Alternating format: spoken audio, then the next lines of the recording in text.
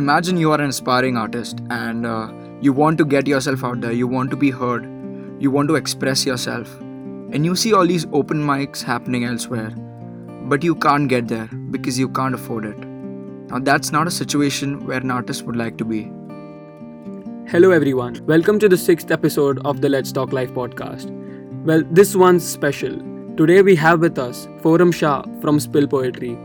Hi Foram, thank you for joining us here today. It's my pleasure being with you guys today. Foram is an 18-year-old spoken word poet and the co-founder of Spill Poetry.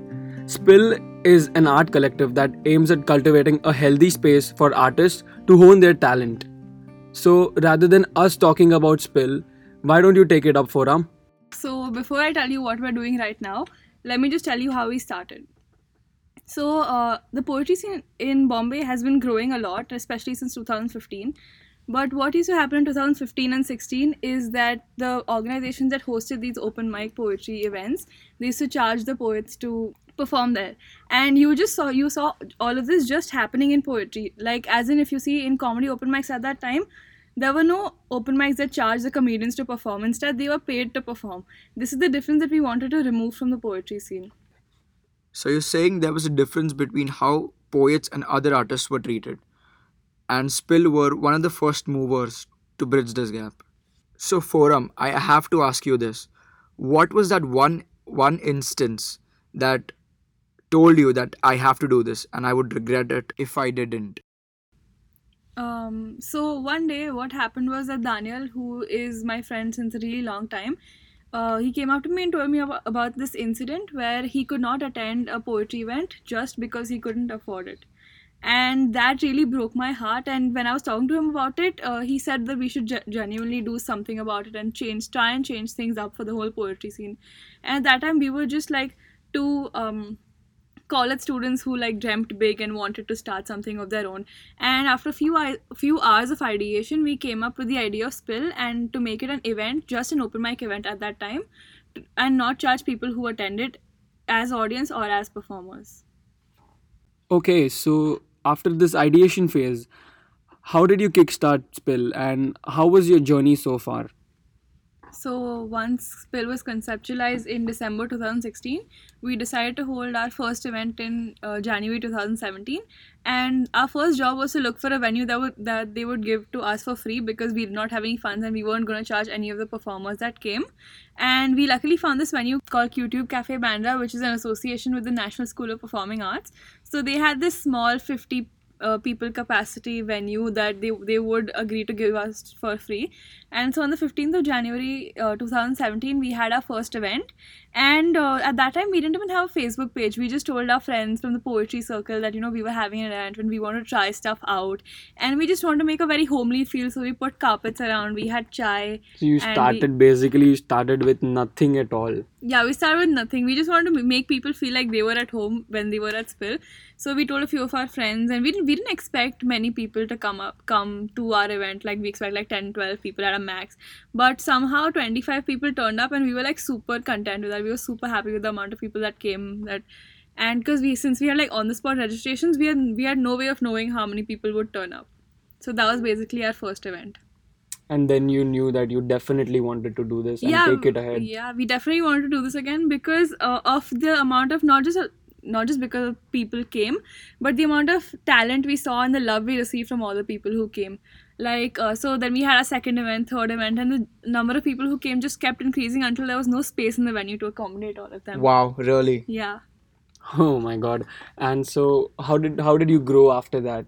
So we kept on having these events at I think twice every 1.5 months, and we had a lot of people come and go, and then we started having music in our open mics, and people just had a great time. It was like a poetry music party that people had, and then in around say July, we wanted to try YouTube out. And somebody who really helped us film and shoot all our YouTube content was Balraj Singh Ghai from the Habitat in Khar, Mumbai. So he gave us a space for free since he knew we were young and upcoming. So we shot a few videos there. We did a little bit of editing, and we put up a first video on YouTube in July just to try it out and see how it goes.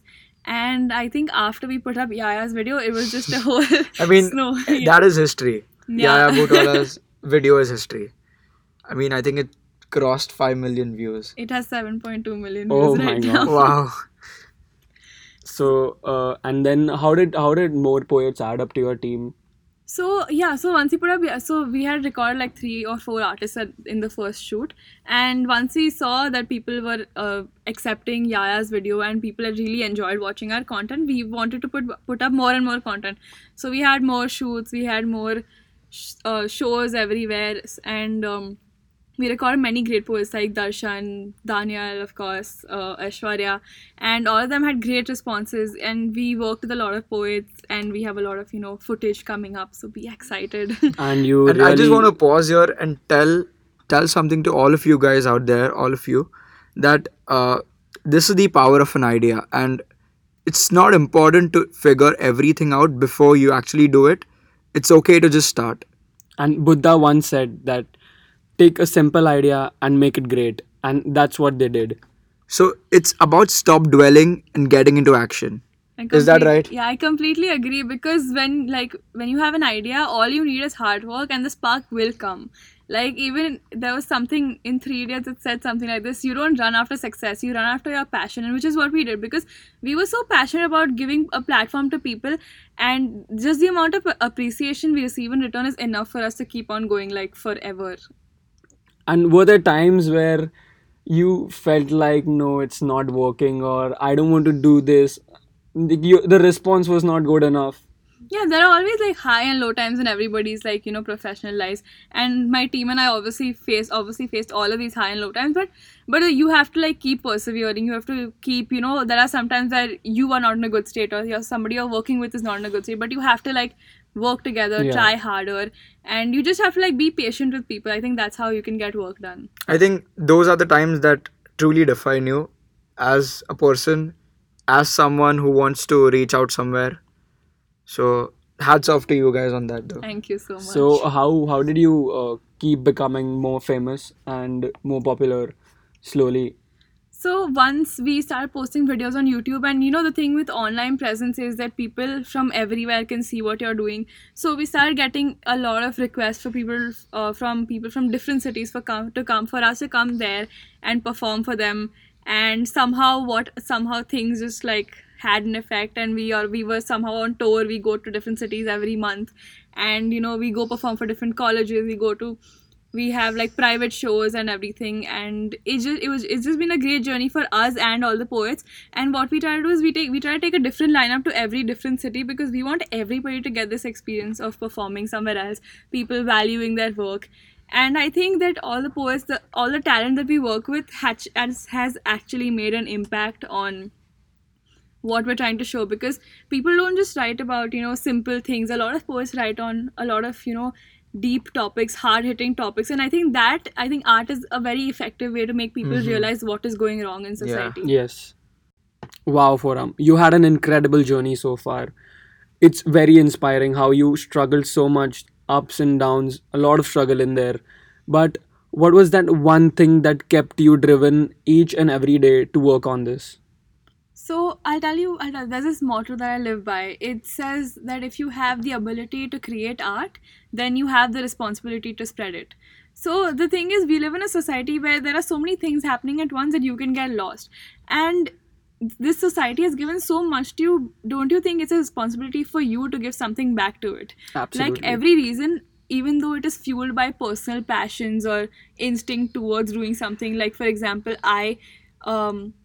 Dania and I started Spill because we're so passionate about poetry, but to an extent we also have this in mind that if it's going to make the society a better place, if it's going to impact at least one person and change their life, so that they don't have to come to our event and pay to perform, they can perform without paying, that just changes our whole life, that just changes everything in the world.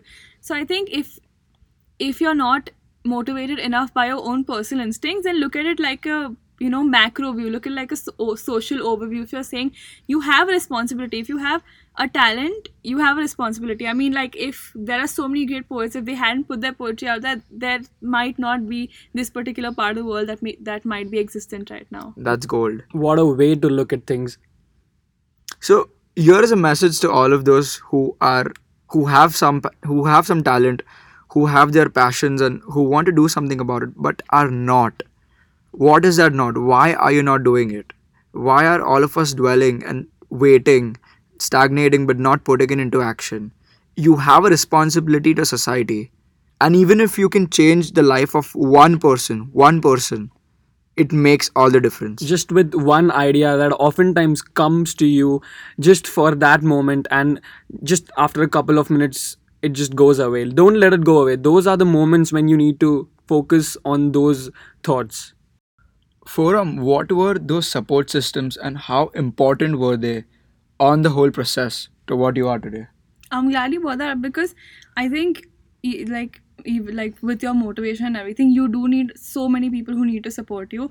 Like for example, my parents, my friends, and I'm so glad to have my parents support in my passion because I don't like, especially in a country like India, I don't see that happening a lot of times. And so like my parents, luckily for me, understand a lot about my passion and what I wanted to do and what I still want to do, and they have their reasons for supporting me, and I have their reason. I know their reasons for supporting me, and I keep like this very good rapport between them because we both get what we want.